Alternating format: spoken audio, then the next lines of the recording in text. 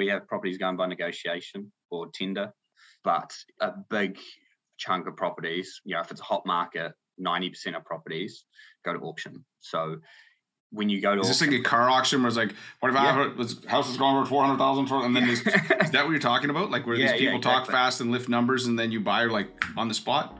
Yeah. That's exactly it. So you put your hand up or you're there by phone or video, and if you make a bid, you better be prepared to buy that house because you're unconditional.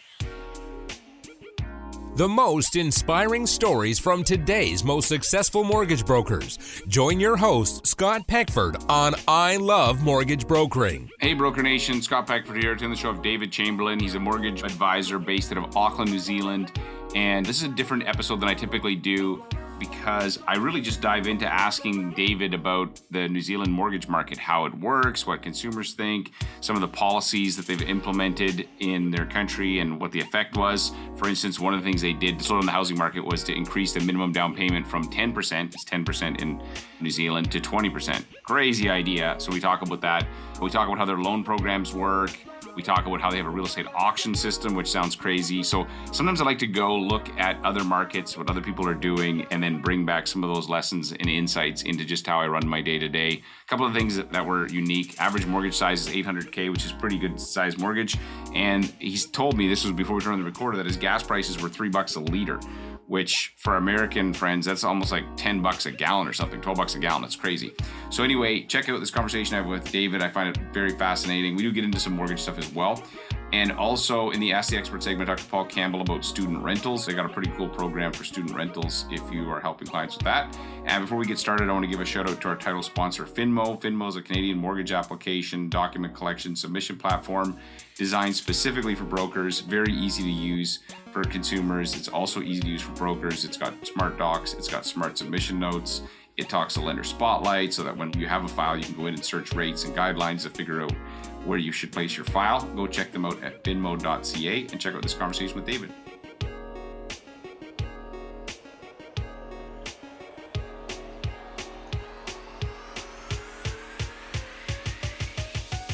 Hey, David, welcome to the show. Hey, thanks, Scott. Thanks for having me. So, hey, tell me a little bit about yourself and your business. Yeah, so I grew up in New Zealand, Nelson, New Zealand to be exact. Come from a large family. I'm the youngest of 7, so 5 kids. Took a gap year after school. Actually, I visited your country, started in Toronto, did the summer camp, worked on Big White, and spent some time in Vancouver as well. Oh, you worked at Big White. We ski there all the time. Yeah, love it. Yeah. Love it. I was a Chubby there. Oh, were you? Yeah, there's so many, like when you go up to the ski hill, there's so many people from Australia, New Zealand, and I think it's an Australian family that owned it or something. It was, yeah. I did notice there were quite a few Australians. No, I loved my time there. And after that, needed to come home and do some study. So majored in economics and finance in Dunedin and got a job in the bank.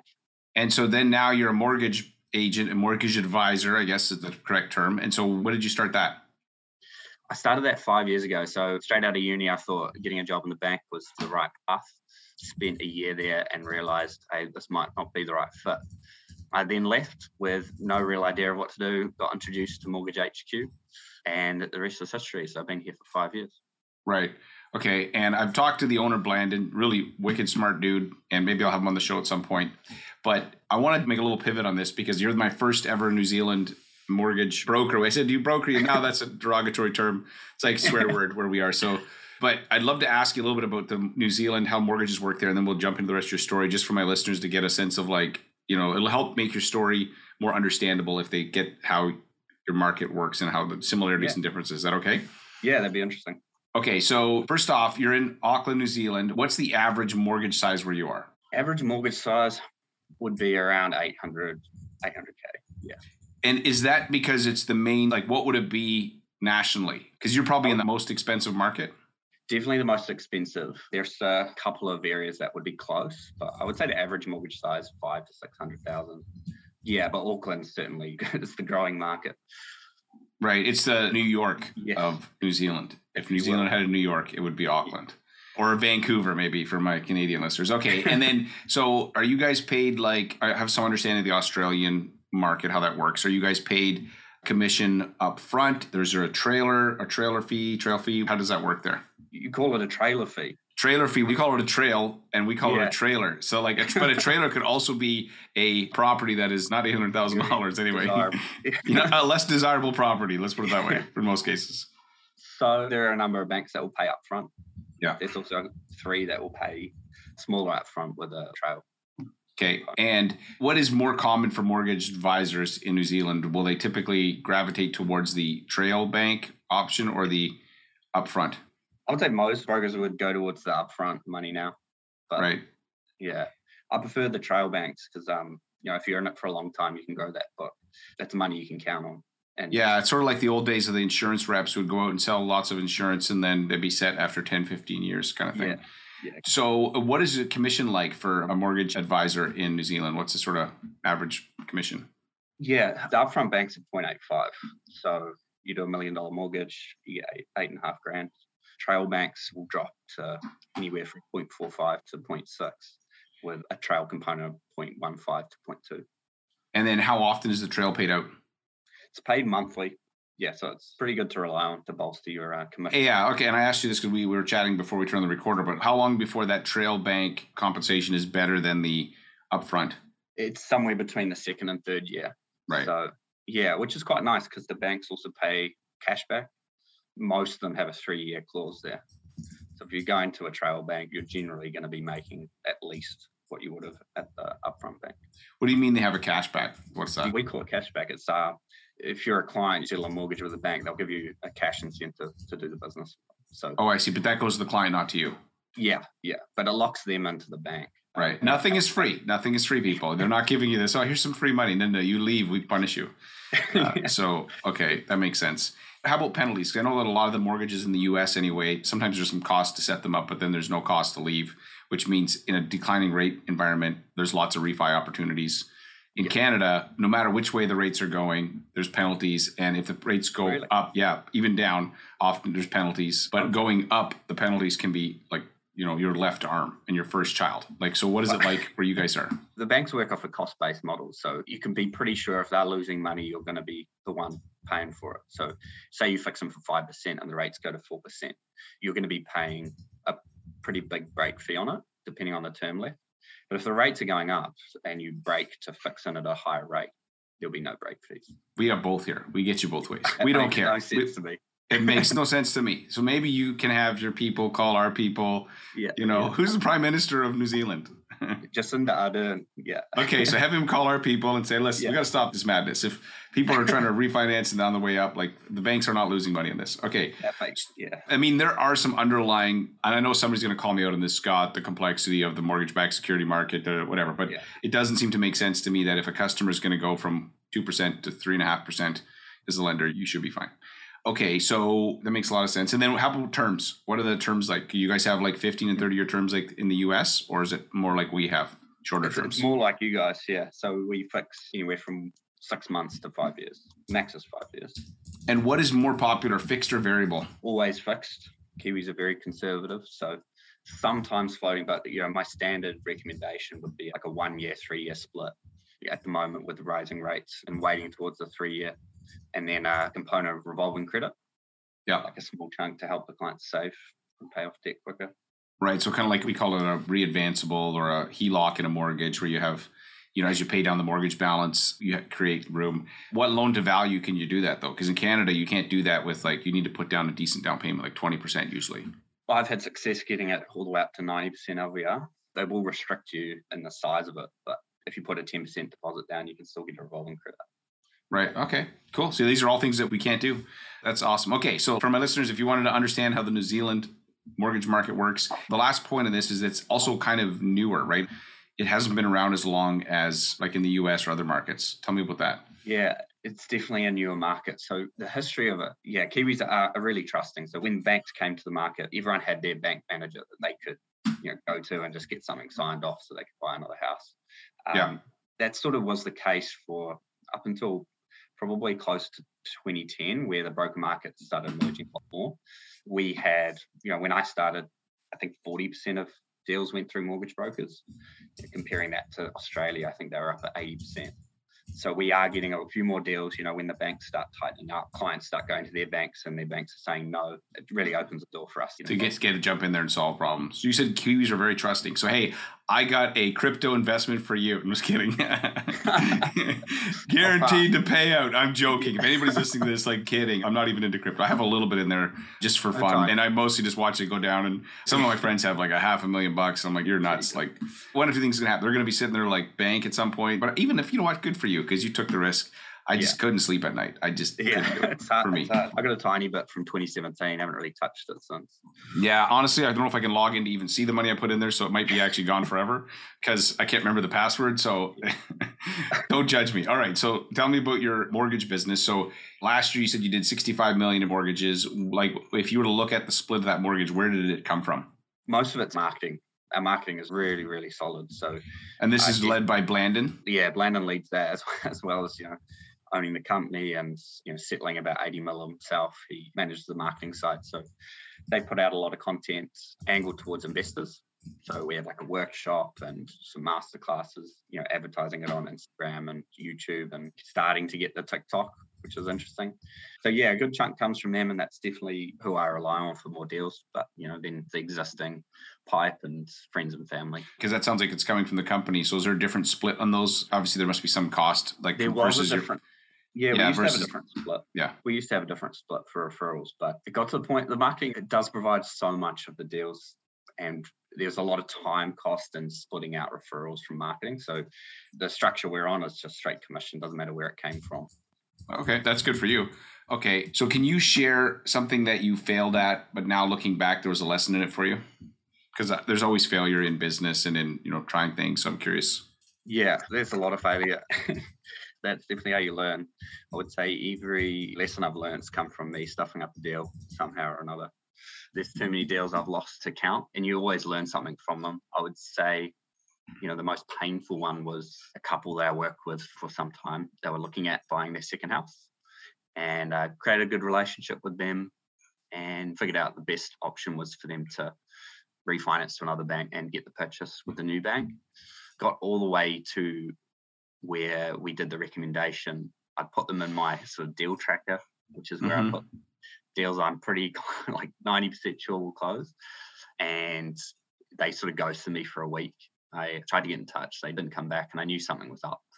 And then I get a call saying, hey, look, our old broker got in touch, and she was really upset that she was going to get called back on the commission she'd earned. And we've decided to go with them direct to the bank. It was particularly painful. I mean, you put it in the deal tracker, taking anything out of there is always painful. Yeah. You can't spend it, but it feels psychologically and they say that, loss is 7 times more painful than gain. So losing $5,000 is worse than the potential for a gain. It doesn't have the same psychological impact. Absolutely. Yeah. So the big takeaway from there I learned was asking more questions up front and doing a deeper dive, especially when there's been a broker involved. I would take far less deals from brokers than I used to, or I try harder not to take them. If there's a broker involved, asking tons of questions of why it didn't work. Yeah, why are you not going back there? And it's actually, even no matter where you are, it's a good practice to figure out if they have a bank, have you talked to them? What do they say? Don't be afraid to have that conversation, because then you can figure out, are they already approved and they just want to see if you can do a little better? Or they've already been declined? Or are they not telling you what's going on? There's a lot you can tell from how they answer that question. There's so much you can learn from it. So many red flags that can come out of that. You can pretty much tell if someone's a rate shopper, or, they're just using you, or maybe they've got extremely unrealistic expectations and the previous broker did great. And you're going to be that guy in 2 years' time. So, right. Yeah. So they have rate shoppers in New Zealand too? Oh, yeah. What? Yeah. Okay, so you mentioned clawback. So how long after a mortgage is closed can you guys get clawed back? Most banks will go up until 27 months. 27 months. Wow. It's not like that here. But it will be proportional. So you hit certain milestones and clawback will reduce. Right. Interesting. Well, that really does make an alignment between you and the bank, and you're not trying to churn your book of business and move people every 12 months kind of thing. You have to really think long term. It's probably good, actually. For my lenders listening, my brokers are no, in Canada, that does happen. Yeah. We try not to. We try not to, but sometimes the current lender won't do it. Sometimes it doesn't make sense. Whatever. You can't always guarantee it. Question for you: how many lenders do you guys I mean, Canada's massive. How many main lenders do you guys work with? Well, I would say there's, 5 lenders that get a good chunk of the business on the mortgage broker side. There's like 5 or 6 big banks. And then on the mortgage broker side, there's 5 or 6 big lenders, and a couple of them are banks and some of them are mortgage companies. But we probably have access to 40 or 50. Now, there's some like similarities between them. There's definitely some unique when you get into the alternative space. There's some unique stuff. But in the prime space where it's all backed by mortgage default insurance, which I'm sure you must have some similar thing in New Zealand, then those ones, they're pretty like homogenous, I guess. They're similar because they all got to get the same insurance. So like every lender still ultimately, if you're buying with less than 20% down, you got to go get this insurance. And the insurance company says you need to be this tall to get on the ride. There's not a lot of room for wiggle room there. Yeah, we have 5 main banks. And one of them is Kiwi owned, the rest are Aussie banks. But that's sort of what we call our main bank area. And they do have a lot of differences between them. They will have different calculators, different credit policy, targeting different clients. So there are differences. I shouldn't say that there aren't, but there's when you have less than 20% down, the similarities are less. When you get over 20%, absolutely. It can start to get like they treat rental different, or they, it's kind of interesting that way. Okay. So tell me about if you were starting out as a mortgage broker today, what sort of advice did you get that really helped you get your business going? There's a number of things that I can answer this with. There's a couple. Getting told it's okay to say no to a client. Yeah, good one. That's a massive one. And then to add to that, I would say taking extreme ownership over your client's journey. Watching some of the senior brokers here deal with, times where the bank's done something wrong or made an error or had a bad service, and watching them take ownership over that with the client definitely taught me a lot. Right. There's a guy that ran a big mortgage company here, and he used to say, it may not be my fault, but it's my problem. Yeah. Right. Yeah. And that philosophy is you may not have caused it, but I will do what I can to fix it. And that is great. It's such a good attitude to have, because even down to, the client visits the bank to open accounts and it doesn't go very well. It forces you to ask what you could have done better to help that journey. And improve that experience for the client. So something we talk a lot about is customer journey in terms of everything that happens from first contact to client for life. Is that something you guys focus on? It sounds like it. Constantly working on it. We just added a branch to a company called Wealth HQ. We found we're getting a lot of leads, but there was a good chunk of leads that weren't in a position to act right away, and we couldn't do anything with them. And it cost too much time and money to continuously talk to them all the time. So that new branch is called Wealth HQ, and they catch all of those clients. Their goal is to work with them to grow their deposit and get them to a position where they can buy their first home, pass them back to us. Yeah. Right. Okay. It's interesting. And so what is the minimum down payment in New Zealand? 10%. 10? So we can do 5 here. Yeah, we're a little tighter. 10% is the minimum, and it disappeared for 6 months. We had a big change regulation-wise in the banks. The banks were forced to change their low deposit percentage of their book, which meant low deposit loans, we call low deposit anything less than 20%. They just got taken off the market from November to March. So they're starting to come back now. Yeah. So they got rid of the 10% down. So everybody from November to March had to have 20% down. Is that what you're saying? Yeah. Man, there was some difficult conversations, clients where I'd work with them for 9 months to get to the point where they could apply, they get approved for the loan. They've had the approval for 2 months, and then I have to call them and say the bank's rescinded on their finance offer. Oof. Yeah. Punch in the gut. Yeah. How did it affect your pipeline? So or how did it affect the market? Because they're talking about some changes to the Canadian mortgage market, like bigger down payments on rentals and making some other kind of restrictions. But when they pulled away that 10% down, how did that affect it? Massive change. So, rates have some impact. I would say credit policy has the biggest impact to the market. In New Zealand, buying your own house and buying rentals is, I would say most Kiwis, that's their only form of retirement scheme. So buying properties is massive. Whenever you can get lending, for a lot of people, they get it and they go and buy a house. So when you take that credit policy away from them, especially in the first home buyer market, we were on an extreme heater last year. The market went up, 20 to 40%, depending on the area. As soon as they took away the 10% lending, let's turn around and it's dropped 10%, 10 to 15%. Okay. So how much did you say it went up last year? 20%? 20 to 40. Yeah, depending on the area. There was some. And the government came in and said, hey, make down payments larger. Yeah. And it actually slowed the market down. Yeah. massively. Because a lot of the market is first-time buyers. Like you take Auckland. But you basically, by doing that, you just think about that actually who has the small down payment? The first-time buyer. You're saying, hey, first-time buyers, you're sitting on the sidelines. Yeah. So I got to imagine that there was some blowback, in the politics and the news about this. Like you just made first-time buyers even harder to become a buyer. Yeah, I've told clients in the past, I was like, I can never see that happening. And it happened. It was obviously not forever, and it was a consequence of the rules that they put in place. At the same time, they made it harder for investors to buy as well. So, consequently, I was looking for a house all during this period. Went to an auction where the price got blown up by like 100K to now, in the beginning of this year, looking at houses and being the only one going to auction for a property. And it falling through and then negotiating to really reduce the number of buyers that are in the market, and it's having quite a big impact. It's called triple CFA, all of these regulations that came out, and they're looking at going back on that and trying to make it a little bit easier. Okay, Canadian policymakers, if you're listening, pay attention. Making it harder for first-time buyers is, I don't know, like I guess it did slow the market down. So and did lower the prices. But you touched on something there. This is fascinating to me. Maybe this will be one of these shows that's either going to be like people are going to love it and be like, Scott, what are you doing? I love to learn things. And so you talked about auctions. So tell me about how does real estate bought and sold? Because the way it works here is you want to sell your house. Typically, you find a real estate agent. They put it on an online system, pay them a commission. They bring a bunch of buyers come through. And there's often competing offers right now. You can get 10, 8, whatever. You pick the best offer and that's it. But how does the auction process work? And is that how all real estate is sold? You don't have auctions in Canada? Not really, no. I mean, people have done it, but it's really, if we want to call it an auction, it's like, hey, okay, property's open, especially in the seller's market. Going to open the property on Wednesday, allow buyers to come in. Everybody writes their offer. Nobody knows what anybody else offer is at. Right. Realtor, seller, look at the offers, and then they pick the one they want, send it back. Right. But there's not an auction. Yeah, we have that process too. So we have properties going by negotiation or tender, but a big chunk of properties, if it's a hot market, 90% of properties go to auction. So when you go to is this like a car auction where it's like, what if this house is going for $400,000 and then is that what you're talking about? Like where these people talk fast and lift numbers and then you buy like on the spot?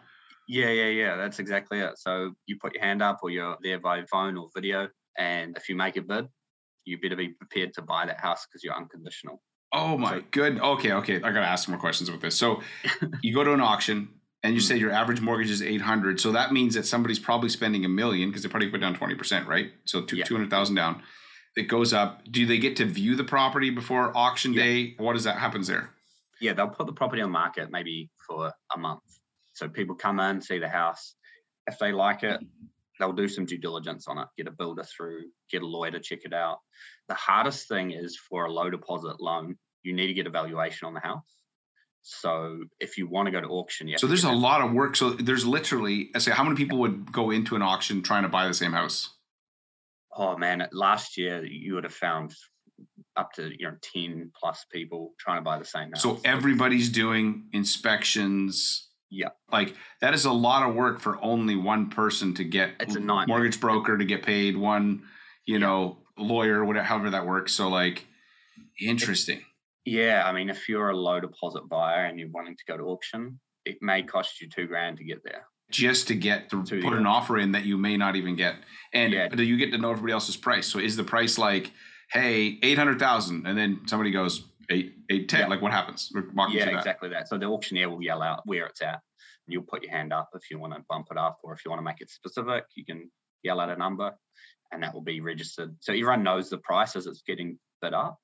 And when it's a hot market and you're trying to get into the market, people are paying a premium just to buy the house.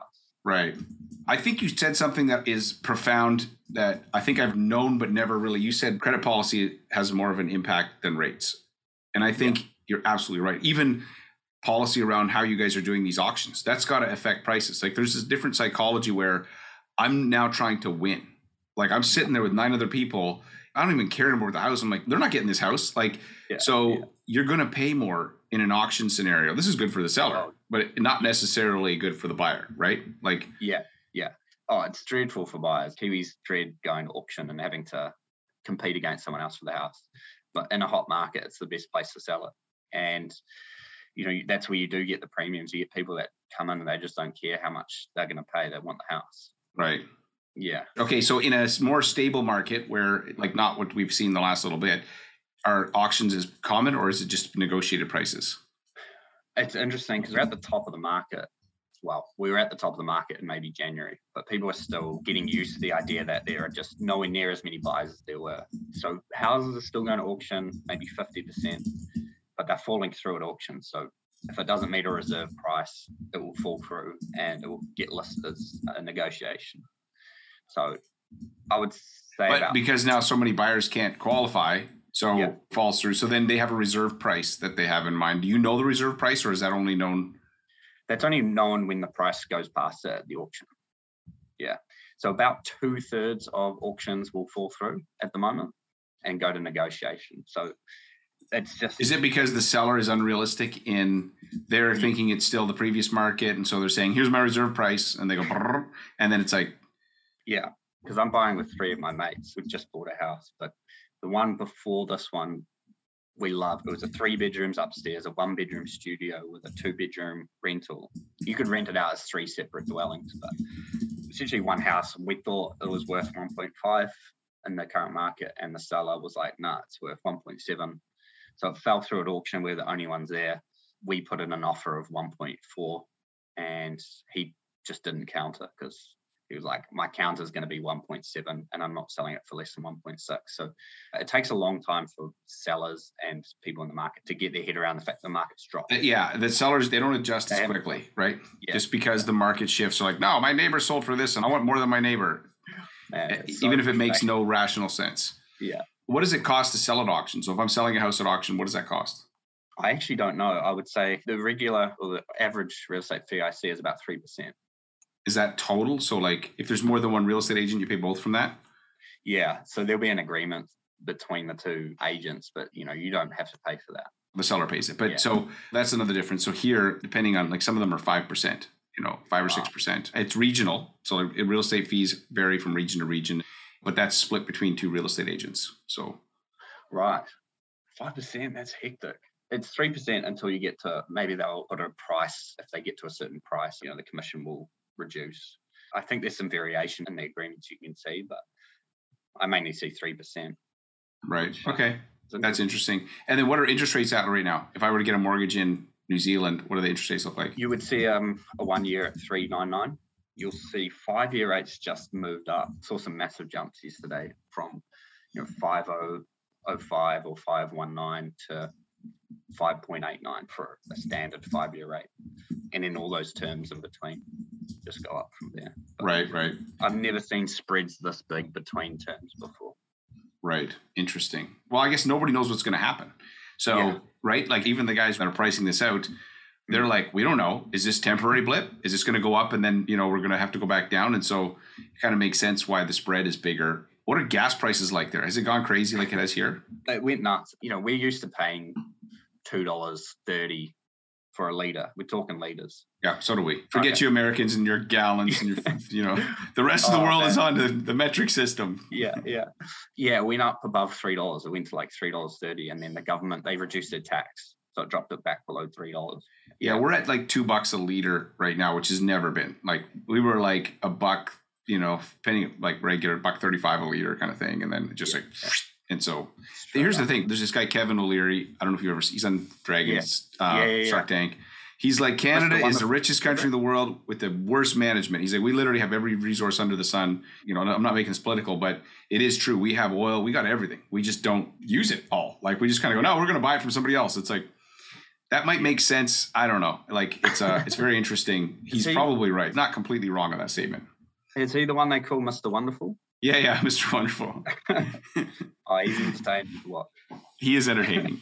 Okay, so this has been just a random conversation if I've ever had one. I have absolutely loved it. So let's get back to mortgage stuff to wrap this up. So knowing what you know now, been in the mortgage business for 5 years. Obviously, the mortgage business is a little different in New Zealand versus Canada, the US. If you were starting over again, what would you do different? I would probably spend a lot of time focusing on my time management, which sounds contradictory, but you spend a lot of time at the start learning the ropes and getting nervous about making calls and learning the sales side of things. but I feel like time management's probably the biggest difference maker from what I've seen. Our best broker, he did 170 mil last year. And the biggest difference between him and myself and then some of the other guys is time management, blocking out the time to get the admin done, blocking out the right time to get the prospecting done, and sticking to it. It's a learned skill. Well, it comes naturally to some people. But. For some people, it didn't for me. So, okay, let me ask you a follow-up question to that. So what's one change or improvement you've made to your time management in the last 3 to 6 months that's been helpful for you? Yeah, I started getting up way earlier. I'll get into the office anywhere from 7 to 8. It's the quiet time. It's the time where no one expects to get a response, right? So you get that 1 or 2 hours before the banks start and before clients start expecting responses, right. And you can get back to them in your own time and really start thinking through the deals, and no one's there to distract you. Right. You know what? So one of the tweaks I've made to my business recently, because I'm running a couple different businesses and time management, so important, is I used to do 1 day a week of podcasts. Now I do all of them in 3 days of the month. And so in 3 days, wow. I'll crush out 15 podcasts, and it's awesome. I got to say, batching is kind of like somebody said. I remember Tim Ferriss, you wouldn't wash 1 pair of socks. So why not batch, right? It's true. You batch, you do laundry. So batching is a great strategy for time management. It's can I block? And then you get in a rhythm, and every time you switch between tasks, there's loss and there's a cognitive load that happens as well.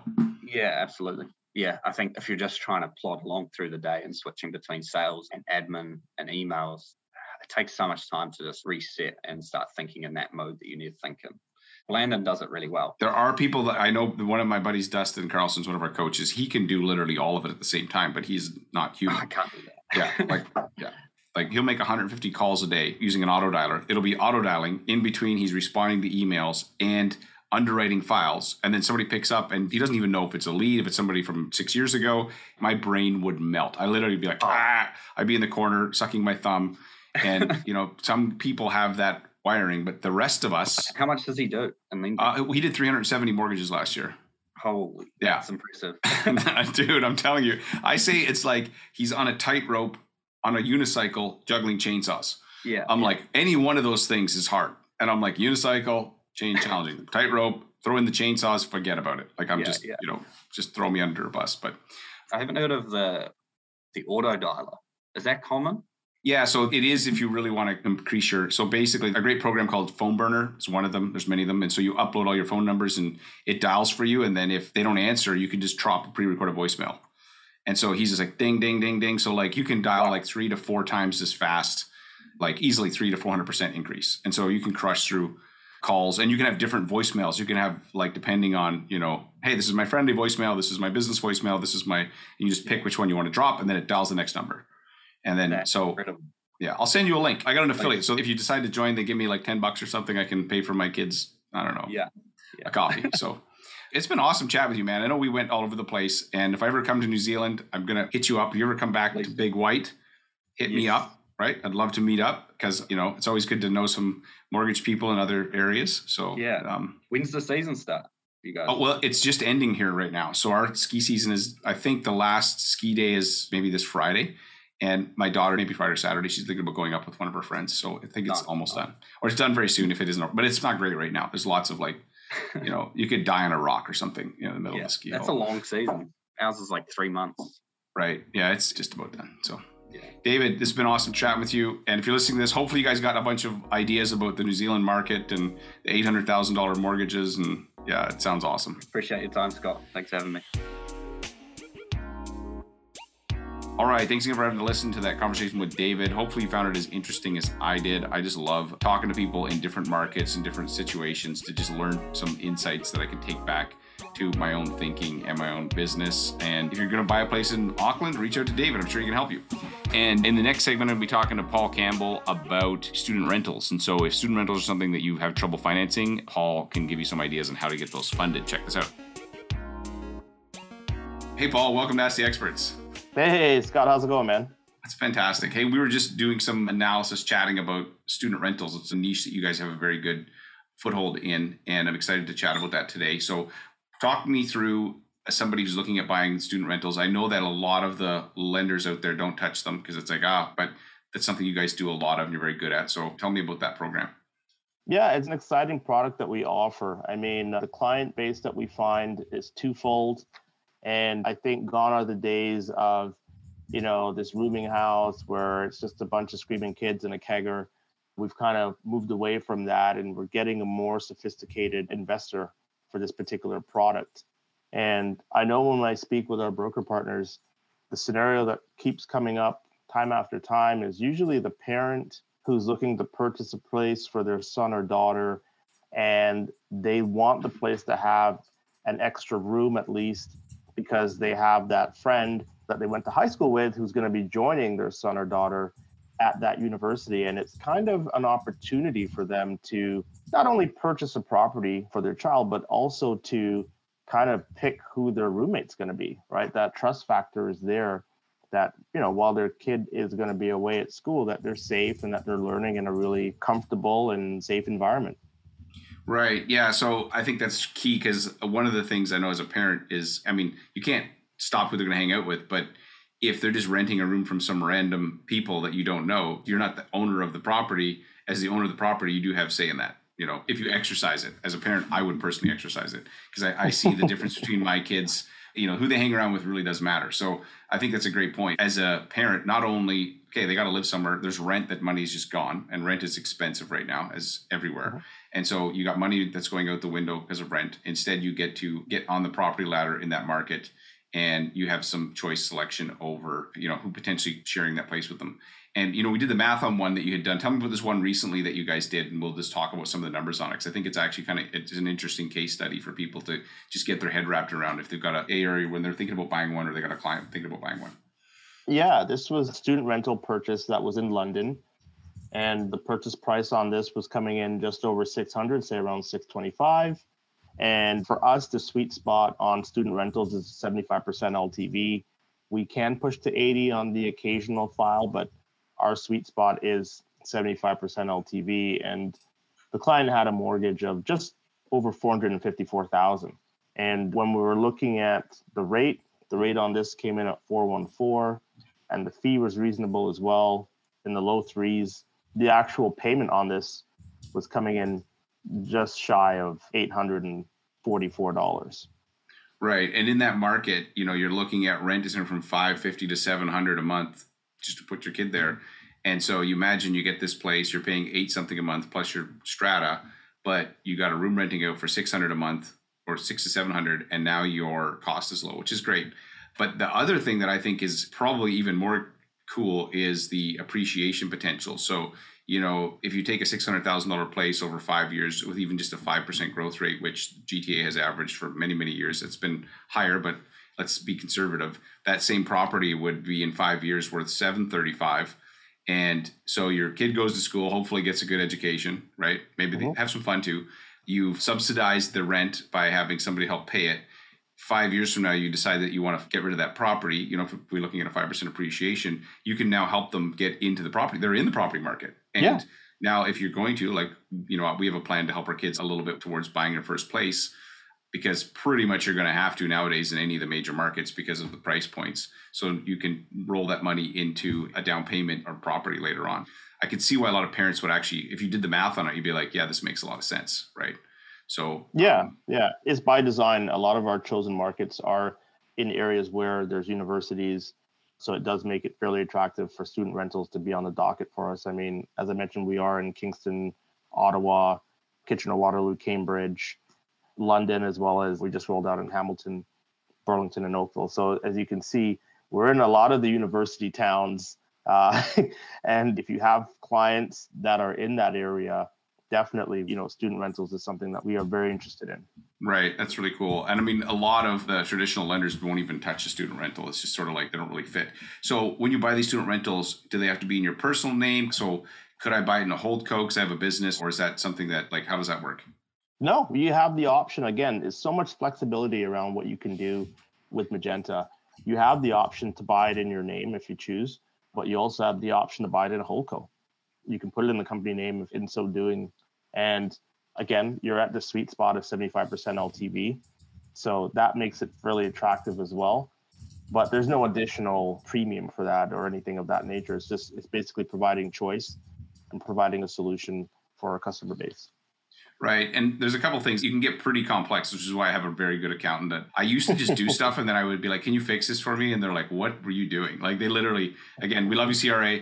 But because I wouldn't check, I'd just be like, that should be no problem. Now I always check with a tax planner and say, how does this affect, say, multiple businesses and things are tied together. But so if you're using a holdco, this I can say you wouldn't have to put that money into your personal name. If you got extra cash in a holdco, you could use cash from the holdco to purchase the property. Now, the other thing, which there's pros to that, you don't have to pull the money out, but there's also potential to put the child on title. Of course, you're going to burn their first time buyers, but there might be some benefits to that in terms of capital appreciation. So talk to your accountant, especially if you're a business owner, figure out what's the most economical way that makes the most sense based on your planning needs. But I can already see multiple ways that I would, if I was doing this. We have a university town and I've said, you can live for free with me, but if you move somewhere else, maybe we would do this. I don't know. I haven't really thought about that. They're not there yet. But I don't know if I would use my holdco money, like how I would do it. I would really analyze it. But I think just having the option is fantastic for, parents and also for the kids that have to live in them. That's the key, providing choice. Yeah, it's pretty great. And then any other things that I need to know about how this program works for student rentals? You know what? It's fairly straightforward in the sense that, you can have multiple student rentals in a portfolio with us. We don't have a cap on how many investment properties someone can own. So, if it's something that you're interested in, maybe not as a parent, but as a investor, that's something that you could definitely reach out to us with, because there's no limit in terms of how many rentals or student rentals that you could have in a portfolio.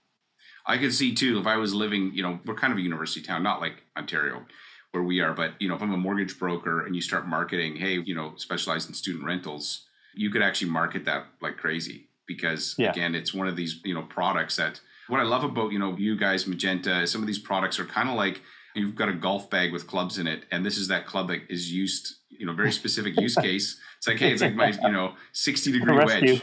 It's like the rescue club. It's like, it can get me out of anything. And so when you think about as a mortgage broker, we have access to these different clubs, these different tools, and you just have to see when they make sense. And not every tool is going to make sense in every situation, but put them in the back of your head. So now if you're listening to this, student rentals, if I'm in the, Ontario market, this is something I can absolutely do. There's plenty of options on this, and it can make a lot of sense for the clients. So if somebody wants to reach out to you, how do they do that? They can reach out to me at brokers@magentainvestment.ca, and no S on investment.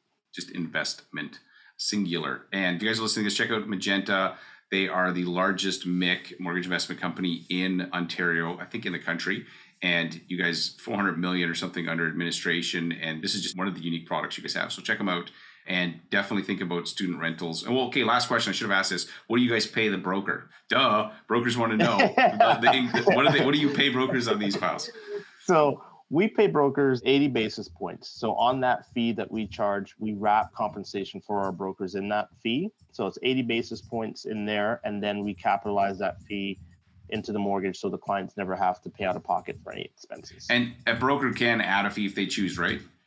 Yes, they have the option to add an additional fee if they'd like.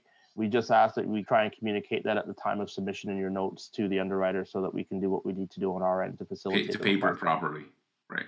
Yeah.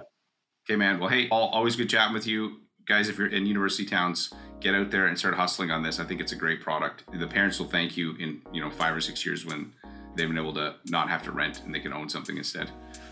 Yeah. All right. Thanks again for joining me in this conversation with David and Paul. Hopefully you picked up a couple of nuggets that you can apply to your mortgage business. If you're listening to this, a couple things I recommend. First, go to ilovemortgagebrokering.com, set up a free Power Search account. You can Power Search all of our past episodes, and you can get all sorts of insights into how to run a better mortgage business. Check that out. And thanks again for being a listener. This is an I Love Mortgage Brokering production.